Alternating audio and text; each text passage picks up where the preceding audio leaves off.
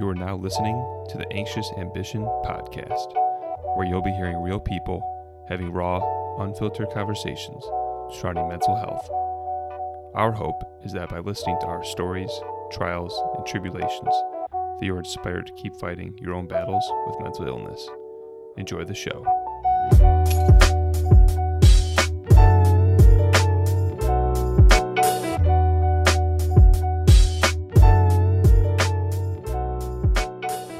All right, welcome to our second episode of the Anxious Ambition podcast. I'm Justin, the founder of Anxious Ambition. And I'm Chance. I work with the National Alliance of Mental Illness. All right, and today we're going to get into our topic of anxiety and panic attacks. First, I kind of want to there's something really important called the NAMI walks, and I want Chance to kind of give you guys a little insight into that. Okay, so basically for every affiliate for the National Alliance of Mental Illness, there's thousands of them across the nation. We have one major fundraising once a year, and it's called our NAMI Walk. And it's basically it's your average 5K, free food, free entertainment, and it's kind of just a time that we get the community to come back and just celebrate mental health with us. So I remember this is my second year with the National Alliance of Mental Illness, and my first NAMI Walk, I was kind of helping, plan it. I wasn't the walk chair yet, but I was doing a lot. There was three people at the time in our office that was working, and so there was a lot of us putting all hands on deck. And I remember just being so stressed out about it, and so concerned that it wasn't going to be perfect or that it wouldn't be good enough. Mm-hmm. Just your typical anxiousness about hosting an event. And I remember I got to the day of the NAMI Walk, and I just got to see all of Southwest Louisiana, just come and hang out. And just leave the stigma at the gate. As soon as you walked in, you were instantly free of whatever label you had on your back, mm-hmm. whether it was, depression, bipolar, schizophrenic, schizoactive, OCD, any of it was left in the car, in the parking lot, and people just got to be free. And it's not like your average, come donate, do the walk. Yep. You form a team. We don't ask for donations from the community. We basically go to business to sponsor us, okay, because we want our community to come out and have fun with us. But as you do walk, you usually join a team. So you become the team captain, you form a walk. Another great thing about it is if you cannot make the walk physically, NAMI has incorporated a virtual walk, which is where you kind of still be able to see the day live. That's pretty cool. But you're not there in person. But I mean, last year we had a petting zoo, a fun jump, free food, everything's free. You don't pay for any of the food, any of the drinks, any of the entertainment. It's all free. DJ, and it's really cool because you get all the businesses to form teams as well. Mm. And it's also kind of like a health fair. So around the track we do vendors of local nonprofits and organizations and health systems and health management treatment centers. So all the hospitals, all the rehabs, all the outpatients, all of that come to just celebrate this walk and give out information to the community. It's just a time to really show what we offer and how you can have fun with this stigma burned into your brain. Right. Kind of come there and not feel just super alone about it and kind of leave it at the door, all the shit you're going through. Oh yeah, 100%. Yeah, just that's what it's there for. I remember when I was writing the goal for this year, the first word I put in my goal was just to have such a fun and freeing environment. I wanted people mm-hmm. to just go there and instantly feel any burden, any pressure they feel from the outside world, from society, from social norms, all of that just completely lifted off of you. So you can just, mm-hmm. Be around this fellowship of people who have common, trials, same as you. It's a great time. I loved it. I cried. I'm not going because I had to open it up, introduce everyone. I don't blame you. I remember after I gave the mic, I went up to my boss and I was like, I wish you would have because the whole time we were planning it, my boss was like, relax, it's going to be good. And I'm a hardcore perfectionist. I was like, mm-hmm. It's not going to be good. It's going to be great. Fucking amazing. Yeah, no ifs, ands, or buts about it. Yeah. And it ended up being exactly what I wanted it to be. And it wouldn't have, if I wouldn't have had walked into that walk mm-hmm. and been able to leave everything behind me and just have fun with these people, act a fool, just celebrate mental illness and mental health awareness. It's a great time. So yeah, if you're listening, find your local NAMI. Please attend their walk and just become part of their family, because this is their time to give back to y'all more than it is for y'all to give back to us. That's awesome. So are you saying that every chapter or affiliate does this as like their main fundraiser? Yes, everyone has a NAMI walk. And where does the money go? It goes Kind of helps to pay for community outreach. Okay. Yeah, it goes to all of our classes we host, or are traveling to be trained, or traveling because I have to travel to nearby larger affiliates to be trained in certain classes and programs. And this is like the number one way to get the more money you can raise, the more you can offer to the community. And that's just the best way we have found out that we can do it. It's just something, what's that phrase? If it's not broken, don't fix it. Yeah, exactly. So to get into today's topic about anxiety, mainly, I guess, anxiety attacks and panic attacks, because those are, pretty intense, something we both deal with. If someone comes to NAMI, is this pretty common? People bringing up like, how do I help with my panic attacks? Things like that. They 100% are always coming to NAMI to ask. It's scary. How do they cope? Yeah. It's scary as hell. Right. It's freaking terrifying. Mm-hmm. And that's kind of like where I struggle with working at NAMI a little, because I can't I'm not in a place to give advice. Like NAMI's not here to give advice. We're only here to like I said, educate, support, and advocate. Mm-hmm. So I remember when I first started working there, and I get so many calls a day, so many walk-ins of just people coming and pouring their heart into mine. Mm-hmm. And it's just weighing down on me. And I'm just well, here's what we offer, our classes, our programs.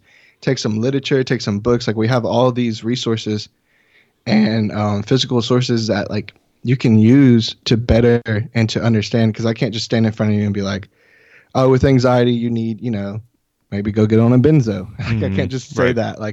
But I can be well, here's a list of psychiatrists that you can call from here and talk to. So you set up an appointment. I was here's a list of classes. Here's a list of programs. Here's a list of resources that you can take home, whether it's videos, books, pamphlets, brochures, anything, we have it about. And it's a very, very wide range of information. But so at first I was always I felt very defeated every time someone would walk in, because I could see it in their face. Be well, this isn't much help. I didn't get much help. And then they'd come to those classes, and they would get that help finally. And it's very rewarding to be in one of my support groups or one of my programs or one of my classes where I'm seeing someone that came to me, poured their heart out, and I kind of just gave them what I could offer without, lecturing to them. Right. And it's not an easy topic. And them coming to my classes. Right. Or an easy solution. You can't just say, hey, do this. And everyone's different. You have to get educated, because there's so many ways to calm yourself down. Some things work, some things make it worse. There's triggers. There's so many. Anxiety is not a one size fits all thing, to say the least. It's not. No, it's not at all. No mental illness is a one size fits all. Everyone experiences different symptoms, which I think is terrifying as hell, because that means every single time there's going to be a different coping strategy, a different coping mechanism, some kind of different treatment, but it's all proven to work. You just have to know what works for you. You have to know, like we've said in the first podcast, you really have to know yourself to be able to know what's going to work for you. Yeah, exactly. I mean, technically, you hear the word anxiety, and I think, I don't want to say common folk, but people maybe don't deal with it in the disorder type manner. Anxiety means a feeling of worry, nervousness, or unease, typically about an imminent event or something with uncertain outcome. You think of that, you hear that, and you might only think, the person gets super nervous, they worry all the time, but it's just so much more than that. It's the physical symptoms. It's some are just so unexplainable. For me, if I'm really anxious, my chest starts to hurt, you get super dizzy, confused. If I just every time that happened to me, I would think I'm having a stroke or, something like that. But I mean, honestly, if I were to like call someone and be like, oh, hey, my chest hurts, I can't really see that well. Like, well, what the fuck? You need to go to the hospital. So it's yeah, no, you learn it's just anxiety, or not just anxiety, but you know what I mean. Like it's you go get checked out and you're fine, and it's like, well, next time but still. So I was giving a talk. I want to say about probably like maybe 8 months ago. I gave this talk at a high school. They invited me to come talk about mental illness. And I always started off with I'm talking to the youth like anxiety is not getting nervous before a test. Like that's anxiousness. Right. I was like, depression is not getting sad because your boyfriend or girlfriend broke up with you, or you didn't get enough likes on your social media post, or your friends are hanging out with you. Like these are triggers, 100% like feelings, of anxiety and depression. Mm-hmm. Yeah, but like you are not, like you do not have depression. You do not have like general anxiety disorder because those are, everyone experiences those. And like, so what anxiety looks like for me is just intense. Like you said, my chest hurts. Fun story. Like 2 weeks ago, I was at my uncle's house and I was watching TV and my chest just instantly started. I literally thought my lungs collapsed and I was having a heart attack. And my face got super red to the point where like it was burning. Like my heart rate was racing so fast that like my face was just getting blood red and hot. And not in the sense where I was like blushing or like I'm just nervous, but like my heart was racing so bad and my face was on fire. And I went and grabbed a cold wet rag and I put it on my face and I just laid there and I was like, you know what, I think I'm dying. Like I didn't think this went on for about 3 hours. I hate to laugh when I've been there. Sorry. I get it. No, I'd never, and I felt so stupid because when I realized I was in an anxiety attack, I was like, what the hell? Because I pride myself with noticing, like I will wake up and my anxiety will be heightened and I'll be like, okay, well in the next 2 hours, I'm going to have a full blown anxiety attack and then I'll be good for a couple of hours. But this was like out of the blue. I couldn't figure out what triggered it. Nothing. I was literally just watching Schitt's Creek on Netflix. Just like it was like 2 a.m. And I was just watching Schitt's Creek. She's watching it right now. Yeah, just like, I love Schitt's Creek. Schitt's Creek's amazing. You don't like it? It's fucking cringy. What? Okay, I will give you. It is so cringy. I'll watch it, but I'm not gonna not watch it. I don't think I've like laughed out loud at a show as hard as I have Schitt's Creek, and I've probably rewatched it a good 8 times. Like I love the Rose family. I love Alexis and David. I love Maura. Maura is probably the funniest character on there. I just love that show. But you know what? Back to like that anxiety attack. I was just laying there, and I was like, "What is going on? Like, am I dying?" I remember. And then I just people around you. I caught a cramp. No, I was dead ass alone. No one was around. My uncle was asleep. Yeah.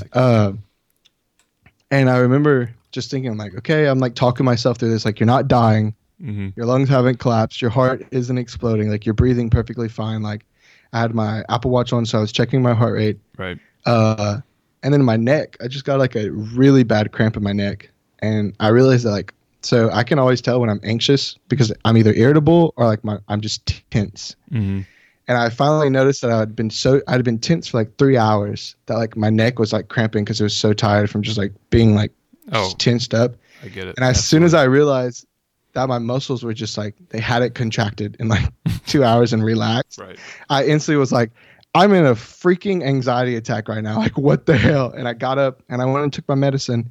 And I did my coping strategies. As soon as I realized what was going on, I instantly was able to take care of myself and, lessen the symptoms. There was still went on for a couple hours. I hadn't had an anxiety attack that bad in a while. But the next day I was having Sunday lunch with my family, and I was telling my parents, I was like, last night was crazy. I was like, I think I was dying. Like I was terrified that something was severely wrong with me. And so my mom was like, well, go to the hospital. And I was like, no, like, And she was like, "Was it anxiety?" I was like, "Yeah, it was anxiety, but my chest was still tight the whole next day. Like, I don't, something triggered me bad. Yeah. Still have yet to been able to figure that out." And my parents were just like, "Let's go to the hospital. Like, we'll go to the ER right now, and like, you can get a chest X-ray, you can get an EKG to see if everything's fine." And I was like, "No, like it's like I know it's my anxiety because like as soon as I was able to realize and do my coping strategies, like the worry of like what was actually happening went away. Like I was able to personify this attack and kind of like little it down. It did last for a couple of days. Like I said, my chest was tight. And my heart rate really didn't slow down. Definitely, it lingers. Yeah. So, I mean, I related that to how you were like, should like people are like, go to the hospital. Like if you called someone, like if I would have called anyone right then and there, they'd be like, I'm calling an ambulance right now. Right. Like, yeah. But, and I didn't, I mean, I texted a couple of my friends, but like I said, it was late. I was like, hey, what's up? Just like trying to start conversation. I mean, they all responded. All my friends stayed up. But once I realized like I was actually an anxiety attack, I don't think I even responded to any of them because I remember the next day they're like, you didn't text back. I was like, sorry. Right. I was getting shit under control. But it's so like that's kind of like my anxiety attack. Also, most of my anxiety attacks end with me just like crying. Really? And it's always healthy to cry. Yeah, like if it's that bad, so that day that I told you I came home from work and I was just like not feeling it. But that was mostly because I was experiencing a lot of depression. I hadn't seen the sun in like a week. Dude, it was raining nonstop. It was the gloomiest. I think it was like 15 or 16 days we didn't see the sun. It was like a record. Oh, January sucked. Yeah. Straight up, January sucked. Yeah. And I remember instantly feeling better. Like that's why my friend and I went to the park and just like hung out on my hammock and just like chilled and talked and drank a little. But it was just like just to see the sun. And I remember it's just crazy how like so many outer things affect our chemistry in our body and how like January was just rough. January also felt like it lasted forever. Yeah, I've been seeing that all over social media. That's not my joke. I don't have the rights to that joke. But so yeah, anxiety just looks different, and I there's a lot of beauty in that to me because the more different it looks, easier you can catch it. Like it can't hide. I think too, it's like the first time that happens to you. I don't want to say it gets easier. I think it becomes easier is not the way to say it, but like, okay, if that happened to you the first time you had an anxiety attack, you probably would have went to the ER, 100%, for sure. 100%. I went to the ER one time. So I was on Lexapro for a long time and I was feeling pretty numbed up, and it was coming up to my wedding was probably a couple months away. It was always in the back of my head that I didn't want to be on something at my wedding. Not knocking anyone that has, but I was so numb that I didn't really want to feel that flat. I always kind of pictured myself, crying when she walks down the aisle, the motions of it. So it was probably 2-3 months before the wedding. I got off my medication, Lexapro. I tapered off, but getting off stuff is still pretty intense. Your anxiety shoots way up. Depression usually comes back pretty hard. Just like it takes 4 to 6 weeks to kind of work. Usually it takes the same amount for me to level out. So I was off my medication, and then I had my bachelor party, which consisted of 48 hours of binge drinking. Nice. As you probably know, if you hangovers are terrible for your anxiety. You usually end up with some type of, even a mild anxiety attack or something. So that was probably the most hungover I've ever been, combined with being withdrawing from medication. And then, so I started having a couple panic attacks in a couple of days in a row. And then we were living with my in-laws at the time, and my father-in-law actually found out he had a blood clot. So he went to the hospital. They found out he had a heart attack or had the clot, took care of it. So now, of course, I get chest pains. And so I worked from home at the time. So I was at their house, and I'm working. For like 3 days straight, my chest is just super cramped, has like the pain. Of course, the more anxious you get, you start feeling more sensations that probably aren't even there. You start feeling lightheaded, your arm starts tingling. So I was like, I wasn't going to take any risks because of what happened to my father-in-law. So it just added to it. It made it worse and worse. And so I was like, fuck this. I'm going to go to the hospital. My brother-in-law ended up taking me.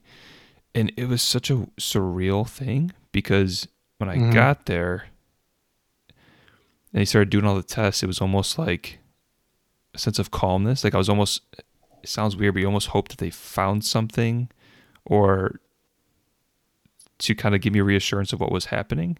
But when they're like, oh, it's just anxiety. And I was like, it was good and bad. You get this sense of relief, like, okay, you're okay.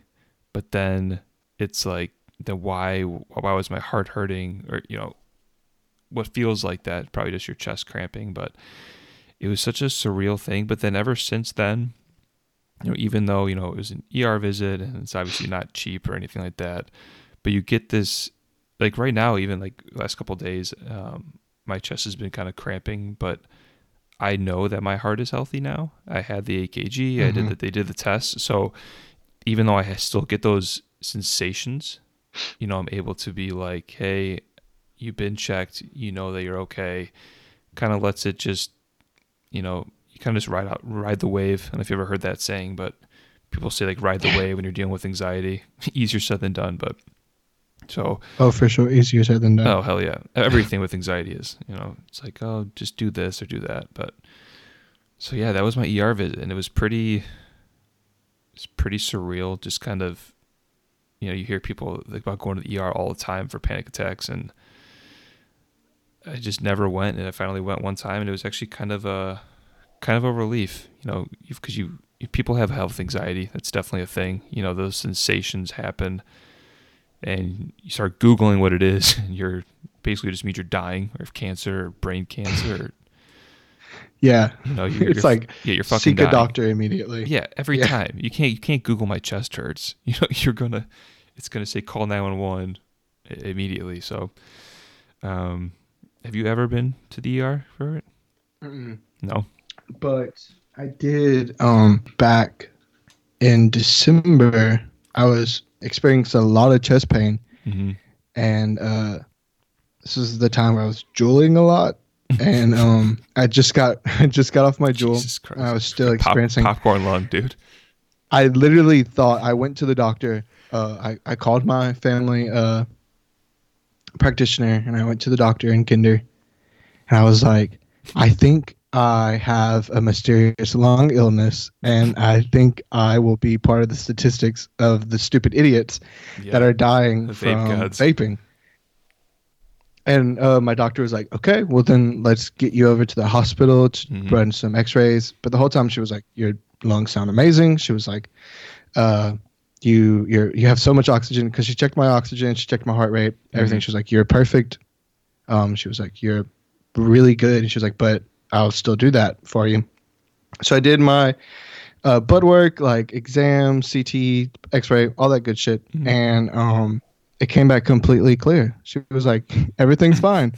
And then she was like, Chance, like, you're just very anxious. And that was the time that I had, my therapist at the time was transferring to another company. So I kind of went like a month and a half without seeing her, from like every 2 weeks. So not that like that's needed for me, because I have a lot of friends, and I host a lot of support groups and a lot of programs that calls me. You're able to talk a lot, yeah. Yeah, I have to talk about what's going on as well as everyone else. Right. So I didn't really need that. But I guess it just like, I don't know, as soon as I saw my therapist, I told her that, and I was like, hey, look. I was like, my anxiety has been heightened, and so I definitely can feel what you're saying now, that like when I do have those extreme chest pains and I realize that it's my anxiety, I can like fall back on like, well, all your stuff came back clear, good, positive, you're healthy, don't worry about it. But I haven't actually had to go to the ER for it. But I mean, I know plenty of people that have. There's nothing wrong with that. I know it's scary. It's so scary. It is literally terrifying. Yeah, I think the only reason really I went, it was, because I got those feelings for 5-6 years, And it was just like, you always kind of think in the back of your mind, like, is it this? Is it this? All these things. And it would just get to the point where I'm like, you know what, I'm going to bite the bullet, go to the hospital. Like, I didn't think I was dying. It was just kind of like, all right, I'm going to if I go to the ER, I know they're going to check me for all these things because I'm going to walk in there and say I have chest pains. They're going to be like, okay. So yeah, it was, it's a weird thing. Again, it doesn't make it easier, just makes it a little more manageable. Well, we're not professionals when it comes to giving advice on this stuff, but just kind of, we want to talk about our experience. I mean, maybe what helps you when every attack's kind of different, but what helps you? You talked about medication, maybe some coping mechanisms. So the medication I take for my anxiety is called hydroxyzine. It's just a simple antihistamine, and it's literally, my doctor described it as Benadryl. Right. And I didn't want a benzo. I didn't want any like hard affecting anxiety drugs because I have some really good healthy coping mechanisms that I basically survive with, make it through the days with. But I do love that medicine. I don't take it every time I have anxiety or an anxiety attack, but I do take it when I don't have the time to do all those coping strategies and dedicate so much time to making sure that I'm okay. Sometimes. Yeah. I mean, I work 2 jobs, so like I don't have a lot of time for me to be able to do those anymore. But so I do love my medicine, but it's very small dosage. So I take like 1 and I'm good. And it's kind of take as you need. It's not like take in the morning. So it goes everywhere with me. It stays in my book sack. But some of the coping strategies that I heavily rely on is I journal. Same. Well, I used to journal religiously. I was a very avid journaler, but now I've kind of, since I moved back to Louisiana, I kind of slacked off with that because I have a roommate. So like, which kind of sucks because I literally just heard myself like saying, "Oh, I just put it all on him," but I don't. It just, when I was living by myself for almost 10 months in Texas, I picked up journaling because I've journaled a lot with like my faith, and so I was super Catholic growing up in college. I mean, I still am Catholic, don't get me wrong. I love Catholicism, but I don't put as much time as I should into it, and that's where I used to journal a lot. And so it's natural for me to journal. But my coping mechanism is I have this one best friend.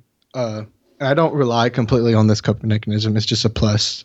She also suffers with mental illness, and she doesn't suffer with mental illness. She has experienced depression before and anxiety. But yeah, she understands it. She's also, she's going to be a social worker, and this other friend who's going to be a counselor. So like these friends I like heavily. The one friend that's going to be a social worker is Brooke. Her and I kind of make it a point we call each other at least 3 times a day or more than that. Jesus. And we stay on the phone with each other for a good amount of time. Our work schedules are very similar. And also we hang out a lot in person, but every single time we call, we don't call just like, gossip, talk about what happened. We like first check in. The other day she called. That's cool. And I was with my family, and I picked up, and she was like, how are you? How are you feeling? And how's your health? And that's all she said. And when I hung up the phone, my mom just looked at me. She's like, are you okay? Like, why is Brooke asking about your mental health? Like, what's going on? And I'm like, that's just us. I was like, we check in on each other. We do things for each other to have like mental health days. Like we take the time apart to do what brings us a lot of peace with our mental health. So like she was the one that I just chilled at the park in a hammock with for about 6 hours, and just, we listened to music and we just decompressed. We saw the sun for the first time in like 2 weeks. Right. So she is always a great coping mechanism for me, but there is a lot that I don't put on her because I don't like the idea of a person being my coping mechanism, because it's hard and not reliable, everyone has unfortunately. Right. Yeah. Because everyone has their own stuff they go through. So the other things I love music. You can usually catch me singing. I can't sing well at all, but I'm constantly always singing, or I'm constantly always listening to music, just for that freedom of not being in my own mind, of not being in my own thoughts. Like a distraction. When I was in college, when I was in college and I first started experiencing very intense anxiety and panic attacks, to the point where like I would like be so overwhelmed with emotion I just start crying. And I'm a pretty emotional person. Like I'm not afraid to show my emotion. Yeah, and but you shouldn't be. But I can hold it. I usually hold it together till I'm alone.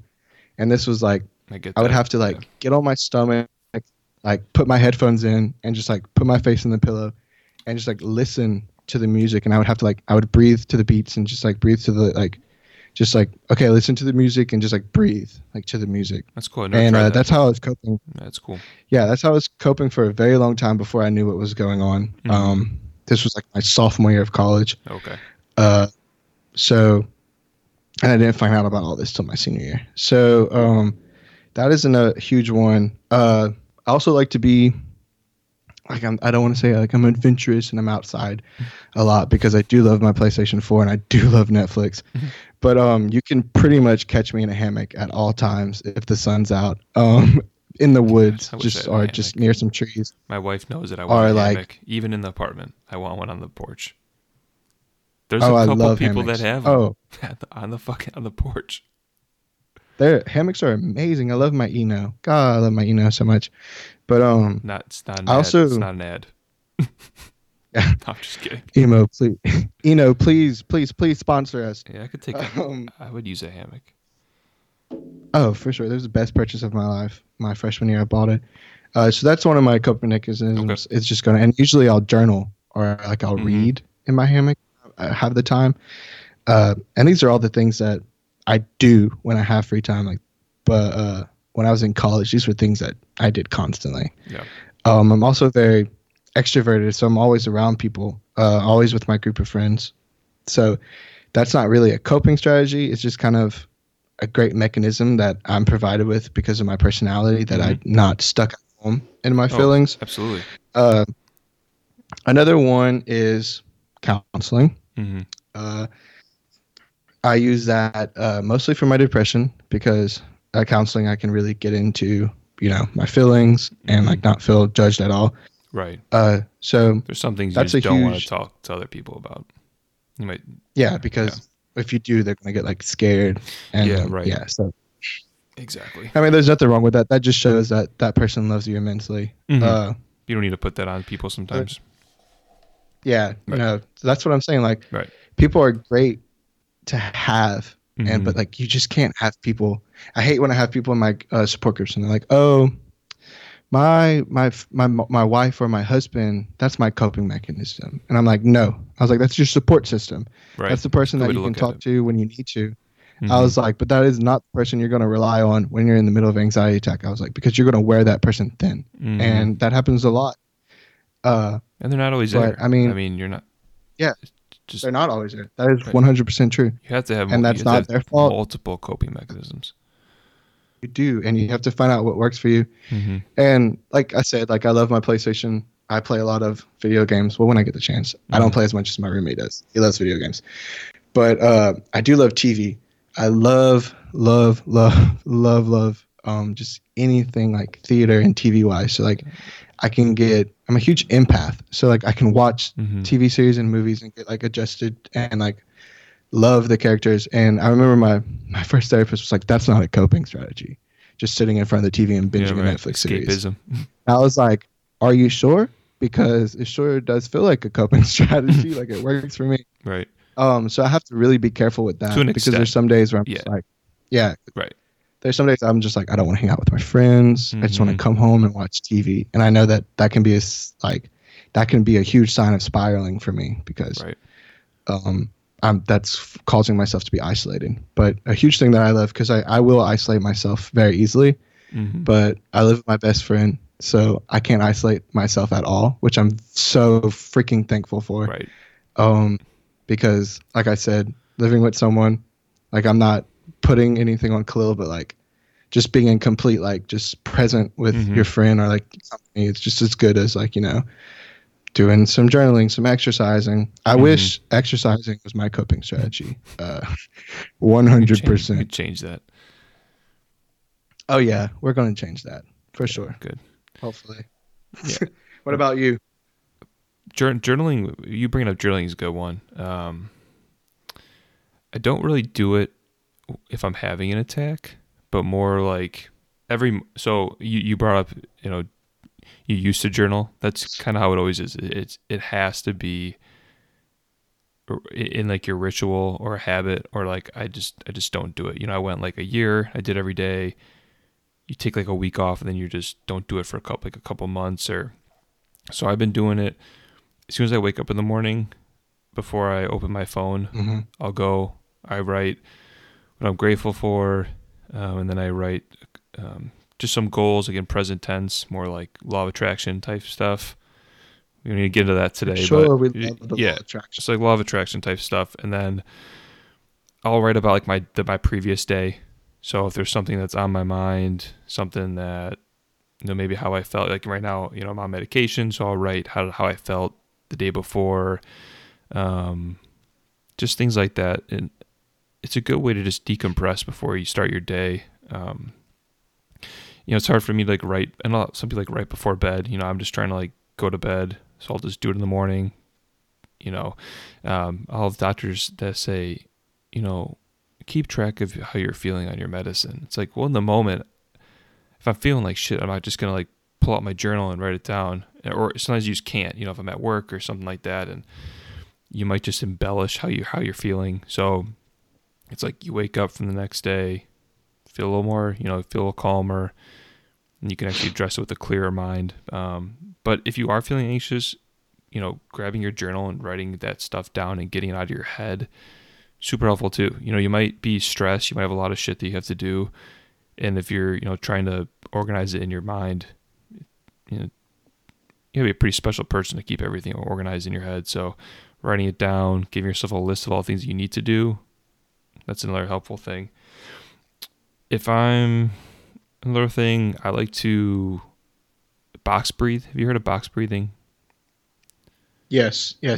Breathing is a huge coping strategy. Yeah, it's the one I do is called box breathing, and it's like basically you breathe in for 4 seconds, you hold it for 4 seconds, and then breathe out for 4 seconds, then you hold it again for 4 seconds, and it's just a super easy way to do some deep breathing. You can do it in public, without looking like a buffoon, looking just like an idiot, sometimes you don't want, if we're anxious, you kind of want to be discreet about things. So yeah, that's one thing.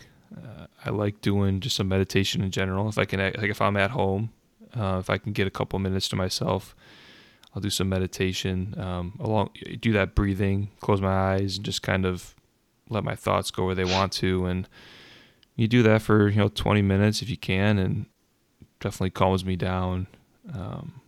There's a lot of things. I mean, basically, call it like the anxiety toolbox. I don't know if you've heard that phrase, but, I take a daily medication, not, and yeah, that helps me, but it's just part of the toolbox, the breathing, the journaling. One thing is not going to cure it all, or not going to make it super easy. You need to work at it in so many different angles, and like you said, there's coping mechanisms. Like you brought up TV. YouTube for me is like my TV. If I'm anxious, I can watch a video, distract myself, but it can definitely get out of hand. If I'm maybe there's something that's really anxiety provoking, maybe it's just something I need to do, maybe it's something I'm avoiding. You sit there and you just keep watching. You're not even watching it. You're just fucking, staring at a screen, distracting yourself. You know what I mean? Like you're just sitting there trying to find something to watch that'll distract you. And, I'm aware of it. And I think, you are too. You said you brought up TV. It's great to escape once in a while, but being aware that you can't take it to the extreme. You brought up medication, like for attacks. I've been prescribed things like benzos, Xanax, and also gabapentin. Just to be honest, I've never taken them. Mm-hmm. I've told my doctors that I have an addictive personality, and they give me basically narcotic. So, not saying, like, again, I get it. People take them. I just know I couldn't handle it, so I don't. I'll actually take magnesium, like as soon as if I have it on hand. I take I've got these gummies that I take. Yes. I keep them with me. Take a couple of them. You can find those on Amazon. Natural Vitality, Calm. Your local Walgreens. Yeah, anywhere, honestly. If anyone ever mentions that they're dealing with anxiety, the first thing I tell them to do is, try taking some magnesium. 75% of Americans are deficient. It's crazy. For sure. Yeah, so if you're not, yeah, it's gonna help. And if you're someone that gets anxious, you deplete your magnesium even more. So that's something I would try if you want to go a little more natural route before you kind of try some of the more of the drugs and stuff like that. My coping strategies that I just listed, or I don't know why, they're mostly for my depression. And when you started listing yours, I was like, well, we do a lot of the same things. My breathing, I wasn't thinking of coping strategies like in the sense of in the middle of an attack, just something that I do to better my day to keep away from anxiousness. More preventative stuff. Yeah. But like my coping strategies for when I'm in an attack is definitely music, breathing for sure.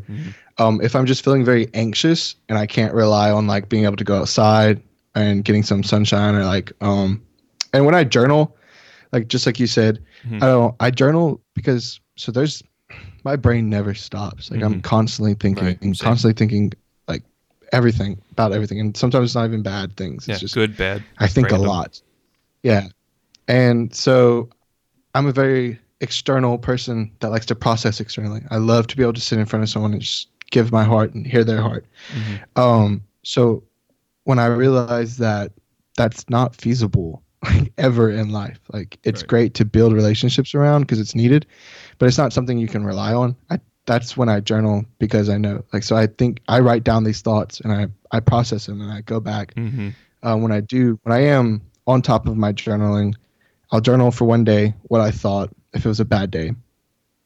And then the next day, I'll go over those thoughts and I'll process them with myself because if I don't, I will be stuck in my mind for hours at a time. And that will trigger an anxiety attack. But another thing, when I'm feeling very anxious and I know I can't just sit in front of the TV and just like binge out or like call up my family to see what they're doing or my friends, and I can't go like outside and chill in my hammock and read or just relax. I clean. There's nothing greater for your mental health than cleaning, just because it's the idea of satisfaction. So yeah, it's I do that too, and I kind of hate cleaning, but I totally understand.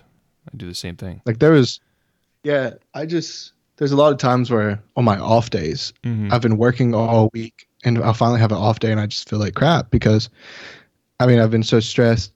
NAMI doesn't stress me out at all, but it's just I listen to a lot. I listen to a lot of people's trauma, and I love that. I think it's beautiful. I think I have a heart that can take it, but at the same time, I'm human, and sometimes I don't know how to put boundaries, and sometimes I take home what people said, and it weighs on me, and that usually triggers my depression, and so I'll use those days off to just I don't do it often. Like my roommate's probably going to hear this and be like, that dude don't clean. Clean this place up. I'll clean and then I'll instantly feel just so much peace because I'll be like, okay, it'll give me more motivation and it'll give me more sense of you can complete a task because there's nothing better than completing a task and completing a task well. Right. But other than that, I don't take vitamins. I do have some vitamins. I know they work. I know where to get them. But I suck at taking medicine religiously. I'm telling you, my brain is constantly everywhere. It's not where I can remember to wake up and take my medicine all the time because it doesn't work like that. So I wish I was more prudent with taking my vitamins because I know they help tremendously. Right. But breathing is a huge coping mechanism for me. And I teach a class called Peer, and one of our so it's an 8-week course. Well, it's actually 10, but we were able to get it down to 8 weeks, not lose any of the material. That one whole class is talking about breathing and learning how to do breathing exercises and what that does for you.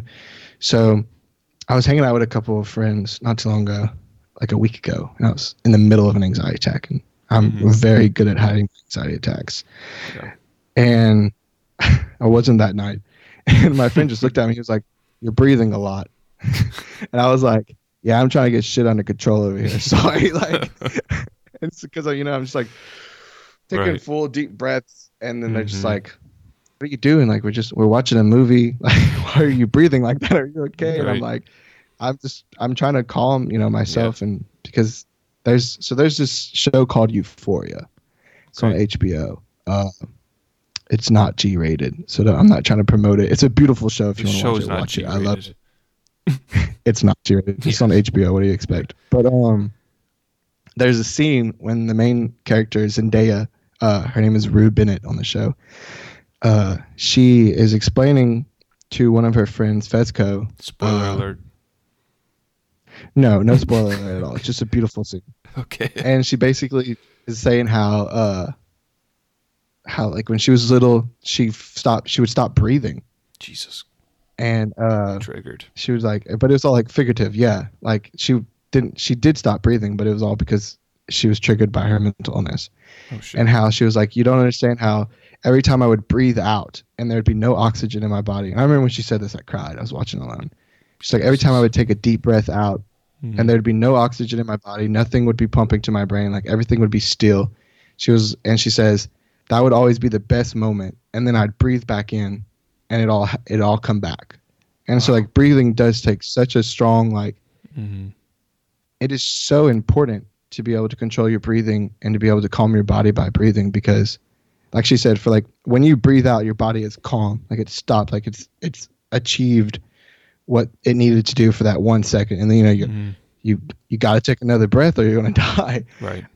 And then like you breathe back in and it's all over again, and then you can breathe out, and it's just like, I loved that scene because those 2 seconds, she's basically saying like those 2 seconds are the reason why I hold on every single time. Like just knowing that like this is temporary, knowing that like with every breath out, like I will feel better, but with every breath in, I'm not going to feel okay again. But there's always going to be those 2 seconds, and I kind of took that as like I would rather 2 seconds than no seconds of like freedom, even if it comes with feeling immense distraught. But it gives you little breaks. It does breaks it up, and then you'll slowly kind of get back into get out of that fight or flight state. And I mean, it takes a while, but that's crazy, man. Well, that was kind of sad, but that show is so sad. Y'all should really watch what's it called? Euphoria. It has like Euphoria. It's all about mental illness. It's basically Degrassi, but on HBO. So don't let your kid watch it. So I really advise you to be better than 21 or older to watch it. Oh no, nothing. Okay. Schitt's Creek is amazing, but two different kind of genres. Like this is comedy, this is extreme drama. But it's so good. It's amazing. So do you have any like your first memorable attack, or kind of maybe one that's stands out? I know I talked about my one going to the ER, but do you have one that kind of maybe you're younger, kind of something memorable? Yes. So like the first time I really experienced extreme anxiety, I was going to be a sophomore in high school. Nope, I lied to you. I was going to be a freshman in high school, and I had a bad dream, and I woke up and there was a pit in my stomach, like that I could not eat, I could not function. I kind of just wanted to cry. And back then I did not cry. Like I didn't start crying until I got to college. Damn. Yeah. And so sad as shit. I mean, I'd cry like if I got hurt or I just didn't cry. Right. Yeah, like I didn't cry. And so I remember I woke up and my parents instantly knew something was off because I was not leaving my room. And it was just like my palms were so sweaty. Like I remember I couldn't even hold on to anything. I was playing Infamous 2 on my PlayStation 3. And like, I could barely hold on to my controller because my hands were sweating so bad. And the only reason I was playing the game was because like the pit in my stomach was forming like very intense thoughts in my mind. And they weren't like harmful thoughts. They were just very negative thoughts that you shouldn't have as a freshman in high school. About like life, about myself, about like, the earth, just stupid shit that did not need to be in my mind at that time. But it was there racing. And every single time I would give any inclination to allow that thought to prosper, that did not make sense. Anytime I would give that thought a chance to like blossom, uh, that pit in my stomach would intense to the point where I'd literally curl over and like grab my stomach. My heart rate would race. So finally, I told my mom and I told my dad. Well, I told my mom first, and then I remember my dad was like, "What's wrong, bub? Like something's off with you." Like it went on for like a good month, like on and off. Mm-hmm. And I went to the doctor, and they gave me Adderall. Adderall, ladies and gents. They said I was just ADD. Dumb. And so after that, it went away, but it would come back, that pit in my stomach, and the sweating and the heart racing and the racing thoughts, just all that intensity to have at such a young age when you can't even process emotion. Mm-hmm. So after that, I was able to understand when that would happen. I'd instantly just like run to just be in the company of someone. Because back then I didn't have the freedom I do now to like hop in my car and drive to the park or, walk down the road. I was a freshman in high school. It was pretty limited on what I could do. Right. So my PlayStation 3 was the only here. thing I could really do. Yeah. And so that was like my first, I don't even want to say it was my attack. That was my first bout with anxiety. My first attack came when I was just moved into my apartment in Lake Charles. Something was very wrong. I had been feeling a lot of like my chest was very tight. Mm-hmm. And at that point I thought I just needed to cry. Like I thought something was wrong. And I was like, maybe I just need to cry. Like, yeah. Like I felt like everything was bottled up and it was about to explode. And then it did explode. And I remember I was sitting in my car right outside of my apartment, just crying my eyes out because I could not get a hold and control my body. I could not stop shaking. I could not stop, like, my heart was racing, and my hands were sweating, like, my chest was aching. I did not know what was going on. Mm-hmm. And I was just sitting in my car just sobbing in the parking lot at Paul May. And finally, I just texted my mom. It was like 4 a.m. I was like, hey, I'm coming home for the night. And I just drove home. Yeah. I was scared the shit out of it. Mm-hmm. Her and my dad were up waiting, like, in the carport. They're like, what's going on? Right. I'm like, I don't know. But they were able to like calm me down and just, I was back in my old room that I grew up in. So like I was able to just center myself because that's what it felt like. I was floating. When I'm anxious, I always feel like someone else is in my body. Like I'm there too, like depersonalized. But there's something else taking control. Yeah. Like there's two of me. Like when I'm in an anxiety attack, there's one feeling the pain of the anxiety attack. And there's that other half of me having to keep calm and carry on throughout my day. Because like I understand that, yeah. At the beginning of my anxiety attacks would just come at night, like right before bed, or like right when things were settling down. And that's when, after that first attack, I drove home and I talked to my parents, and they just kind of helped me through it. They like talked me through it, and my mom was very quick to be like, "I think you're having an anxiety attack, And that's when I realized like I wasn't processing my emotions externally, and I started journaling a lot. But after that, I would have those attacks a lot in college. I think it was because I was nonstop during the day. So when I'd get home and my body would finally relax, it would hit. Now my body's never relaxed. So it hits constantly whenever it wants. And so that's when I started learning to like in the middle of anxiety attack, just face down in a pillow where I could still breathe, but just like listening to music, everything's blurred out. Just focus on the lyrics, focus on the beats, just breathe. And I would always be able to calm myself, slow my heart rate, the anxiousness never leaves. An anxiety attack you still feel off. You still feel like the world's going to crash around you. But the it's draining too. Yeah, they linger. So draining. Oh yeah. It put me on my ass after anxiety attack. Best sleep. But so highly recommend. That was like one. Highly recommend anxiety attacks coming to a pharmacy near you. Yeah. But those were like my first memorable attacks. Now they're basic, and I can tell you when an anxiety attack is coming on. Yeah. I'd be like, don't talk to me. Shit's about to go down. I need a couple minutes to myself. I don't remember, like, you talked about, like, as a kid. I don't really remember specifically.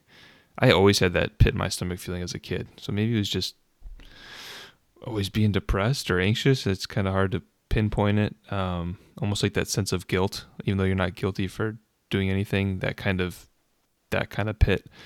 But when I first started, like, I remember getting like these attacks, which looking back Now I think they're attacks. Or in college when I was smoking a lot of weed. If you get I would get like that chest feeling. And I remember talking to a buddy. His sister was a nurse, and she's like, I mean, you're just like getting cramps. Like it's not, you're fine, blah, blah, blah. And I would still, it's like every time, like I would be like holding my side, like after we smoked, and there were like mini attacks constantly, and sometimes you get, a strain that you like and you don't get really anxious, but when you're buying it off the kid down indica. Yeah, when you're buying it from the kid down the hall, you don't really get a pick. So yeah. Sorry. But that's all good. After college, when I wasn't doing anything, I wasn't smoking or anything. I was actually working as a personal trainer, and sometimes in one-on-one situations with a stranger, I always felt like kind of, just antsy and anxious. It was at this time I was drinking a lot of caffeine. I was taking a fat burner, which if you don't know is pretty much just, first of all, fat burners don't burn fat. I'll tell you right now, it pretty much just knocks your appetite completely out, so you don't eat as much. Basically, just put it out there. So obviously, I was under eating. I was super stimulated, and I was actually in a consultation, which is like a one-on-one in my office. And I remember I started getting like those feelings. I was really hungry, so my blood sugar. I mean, this is me like looking back. It's like my blood sugar dropped. Obviously, getting more anxious. I was stimulated on caffeine and probably some artificial stimulants, and then I started getting woozy, dizzy, hot. And luckily, this woman who I still talk to her once in a while, Patty. Shout out Patty. And shout out Patty. Yeah, I had to get out of the room. I was trying to sell her. I was trying to sell her like a package, and I had to excuse myself. I think I just told her I had something in my eye. That's a good. If you're looking for a way to get out of talking to someone without saying oh, I'm gonna shit my pants. You know what I mean? You gotta go to the bathroom. Just be like, hey, you got something in your eye. You can go to the bathroom and kind of calm down. Dude, not a bad trick, huh? Be like, yeah, my contact's missing, and I don't wear contacts, and I would just go to the bathroom to duck off. I still use that to this day. It works because you can't tell someone it does work. No, you need to sit down and suffer with your eye problem. But it's not embarrassing because you're not oh, I'm gonna shit my pants. Yeah. So I remember I left the room, came back, and then she was super sweet, and she's like, are you okay? I'm like, I'm just not feeling well. I haven't eaten lunch, blah, blah, blah. Long story short, so she left. She ended up being one of my favorite clients. She actually did become a client. But that was the longest panic attack that I've had in memory. I actually didn't even, I had to go home, but I couldn't drive home. I felt like I couldn't drive. And the place I worked actually had a smart car. I don't know if you've ever seen a smart car. I have seen a smart car. Okay. If you don't know, I am from Louisiana, but I've seen a smart car. I am 6'6", 6'7" on a good day. Giant. Yeah, and so on a good day, yeah, it depends how my posture is. So my manager actually drove me home in the smart car, and yikes! Then I'm pretty sure I haven't drank caffeine really since. That was probably 5-6 years ago. So for that one, it wasn't really anything emotional, a worry trigger. Sometimes it could be some stimulate, something external, and maybe something is minorly stressful, but because you have all these compound things like your blood sugar dropping, a stimulant, maybe some other substances, or you're dehydrated, they make you even more sensitive to having those attacks, at least for me. So, just one thing I'll throw out there: if you do get anxiety attacks a lot, and you drink coffee, I would consider try cutting it out and see how you feel, because there's a lot of people that you may not feel anxious right away, but caffeine has a half-life of 8 hours. So even if you don't feel that buzz, sure, it shit lingers, and a lot of people, it's eventually you'll be fine waking up. I get up at 4 or 5 in the morning. And I don't have trouble getting up after time. Yeah. I'm not saying that to gloat. I'm saying that because I don't have to wake up and chug coffee. Yeah. Yeah. So. Well, I mean, I'm right there with you. Mm-hmm. Okay, so the most caffeine I drink from a beverage will be sweet tea. I love sweet tea. That's the Southern enemy. Mm-hmm. But I mean, don't get me wrong. I will destroy a Dr. Pepper every now and then. But dude, I mostly drink water. That's what I miss the most. Dr. Peppers. Truthfully, if I'll have like one, I have like one a year. Drink it really fast and just have like a, feel like shit for a couple hours. But dude, they do make caffeine-free Dr. Pepper. I did. But you can't find it, and you can't find it. Oh, what? It's like $30 a case on Amazon. No, my best friend is pregnant, and I don't think I've ever seen her drink a sip of water. But she only drinks Dr. Pepper. And the other day, she like Snapchat me, and she was like, "Holy shit, dude! They have caffeine-free Dr. Peppers." Fuck. And I was like, I need to find that out here. I mean, I haven't had a Dr. Pepper in like 4 months. I'm good with my bottle of Dasani water. Yeah. But like, I mean, I do drink a lot of water. Mm-hmm. Probably the only healthy thing I do for my body is drink water. But that's a good caffeine one. does. No, yeah. Seriously, caffeine affects everything. All right. Well, that pretty much wraps up like our anxiety talk. We've been talking for like over an hour, so let's kind of just get into how we're gonna end our episode. Which is gonna be would you rather? Would you rather? Yeah, just something off topic and kind of give you a break from the anxiety talk. So, what's the first question? All right. So, Justin, would you rather know how you will die or when you will die? Ooh. I would have to do when you will die.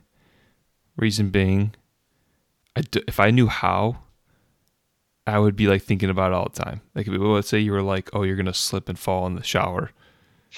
You shower every day. You'd be like, it would be hell. Every day would be hell. And being people that deal with anxiety, that's the last thing I need. So if I had to pick, it would be like every day is already hell for us. Yeah, yeah. But like, yeah, you know what I mean.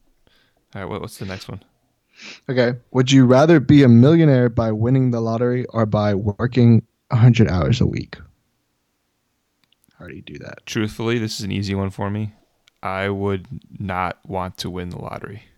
Like, ever. I know it sounds weird, but I have this like, I don't want to work 100 hours, but I also, there's something, it's probably, it's an ego thing, but I've always, if someone just like handed me a bunch of money, there's things I want to do in my life, things I want to buy. And I think if it was just like handed to me like that, for one, I think people would not take me seriously. People, whether it's in business or just an overall success. If it takes me longer to get something, so be it. I want to earn it. I think that's part of the, buying something. I don't think would give you the same feeling as just earning it and then buying it that way. I mean, don't get me wrong, winning the lottery would be cool, but I'd rather earn my money. Sorry if you don't, but I would love to win the lottery. Yeah, I get it. I get it. Couldn't catch me. I get it. I mean, I already do. With having 2 jobs, I do manage a lot of hours a week. But no, please sign me up for the lottery any day. I am not prideful when it comes to money, mostly because I am the baby of my family. So I have had things given to me my whole life. I know I sound like a very white, privileged male. I'm sorry.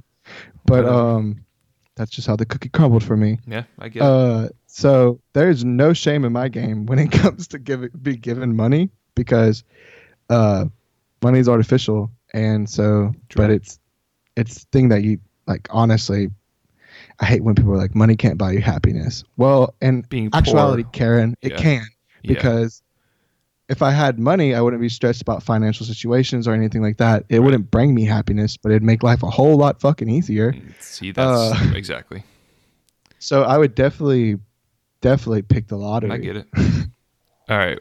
Would you rather live in an amusement park or a zoo? Okay. I'm going to get real quick. I don't like zoos. Amen, brother. I can't fathom the fact of catching a wild freaking animal out of their natural home and habitat and putting them in a cage for us to look at and enjoy. I've been to a lot of zoos, but I don't like them at all. I don't like SeaWorld. I don't like any of that shit. Shut it down. If I ever became president. It's like the habitat and the bullshit. No, absolutely not. There is a tiger. Well, he's not anymore, but there was a tiger on the way to Baton Rouge that just chilled at a gas station stop. Jesus. Now there's a kangaroo. They have a kangaroo. The tiger died, so they got a kangaroo. Oh. The fuck they're doing. Yeah. But just like if you had to, you know how much animals run a day? Like even with some of the big dogs, like you have to like sometimes bring them to like those running machines because animals require so much. They have so much energy. So I'm not down for a zoo. Me either. And you couldn't catch me living in a zoo either, unless all those animals were free to roam and hang out with me. Yeah, you'd be so toast. I guess I live in the amusement. Toast. I feel like I hope they would like respect me like they respected Noah. Talk to him like Dr. I just Dolittle. freed y'all. Oh, for sure. Yeah, yeah. I think I'd have to pick amusement park too. I'd have to. For every single reason you said about zoos, I had that same diatribe ready to go if you didn't say it. So. No, seriously. You ever watched the documentary Blackfish? No, and I don't think I will. Well, it's not necessarily. I know what it is. is. Yeah, I just don't need to see it. I totally get it. All right, last question. Would you rather experience the beginning of planet Earth or the end of planet Earth? The beginning for sure. Because I'm pretty sure we're already experiencing the end. Thanks, climate control. So yeah, I would definitely want to experience the beginning of planet Earth. For multiple reasons. I would definitely experience it so I could slap that apple out of Eve's hand. So we'd never have to struggle again in our lives. But other than that, I would definitely want to experience it because, I mean, it's the beginning of Earth. Like, yeah, I wouldn't want the dinosaurs. I can tell you that. I'd have to live somewhere other than the dinosaurs. I'm definitely afraid of dinosaurs. Well, you don't have to live there. You just experience it. Oh, for sure. Then I would experience it every single time. Absolutely. I agree 100%. I think it'd be the amount of answers you would get from the beginning of the planet Earth. For so many answers. There's so many answers. It may destroy or confirm a lot of religions. Sorry. I was really about to say. But seeing the beginning of the planet Earth would be, I don't think you could debate that. The end of the planet, I don't need to know how it's going to end. No, it doesn't benefit me at all if you're showing me the end. So I don't want to be here when it ends, by the way. Right. Also, I would love to be able to see the sun created. Like to be able to see the beginning of Earth, to be able to see like all the planets and I mean, I would assume, if we're getting historically correct, right. Earth was all connected in Pangea. And so I would definitely love to be able to just experience like all continents connected and just like one flat Earth. Jesus. I think that wraps it up.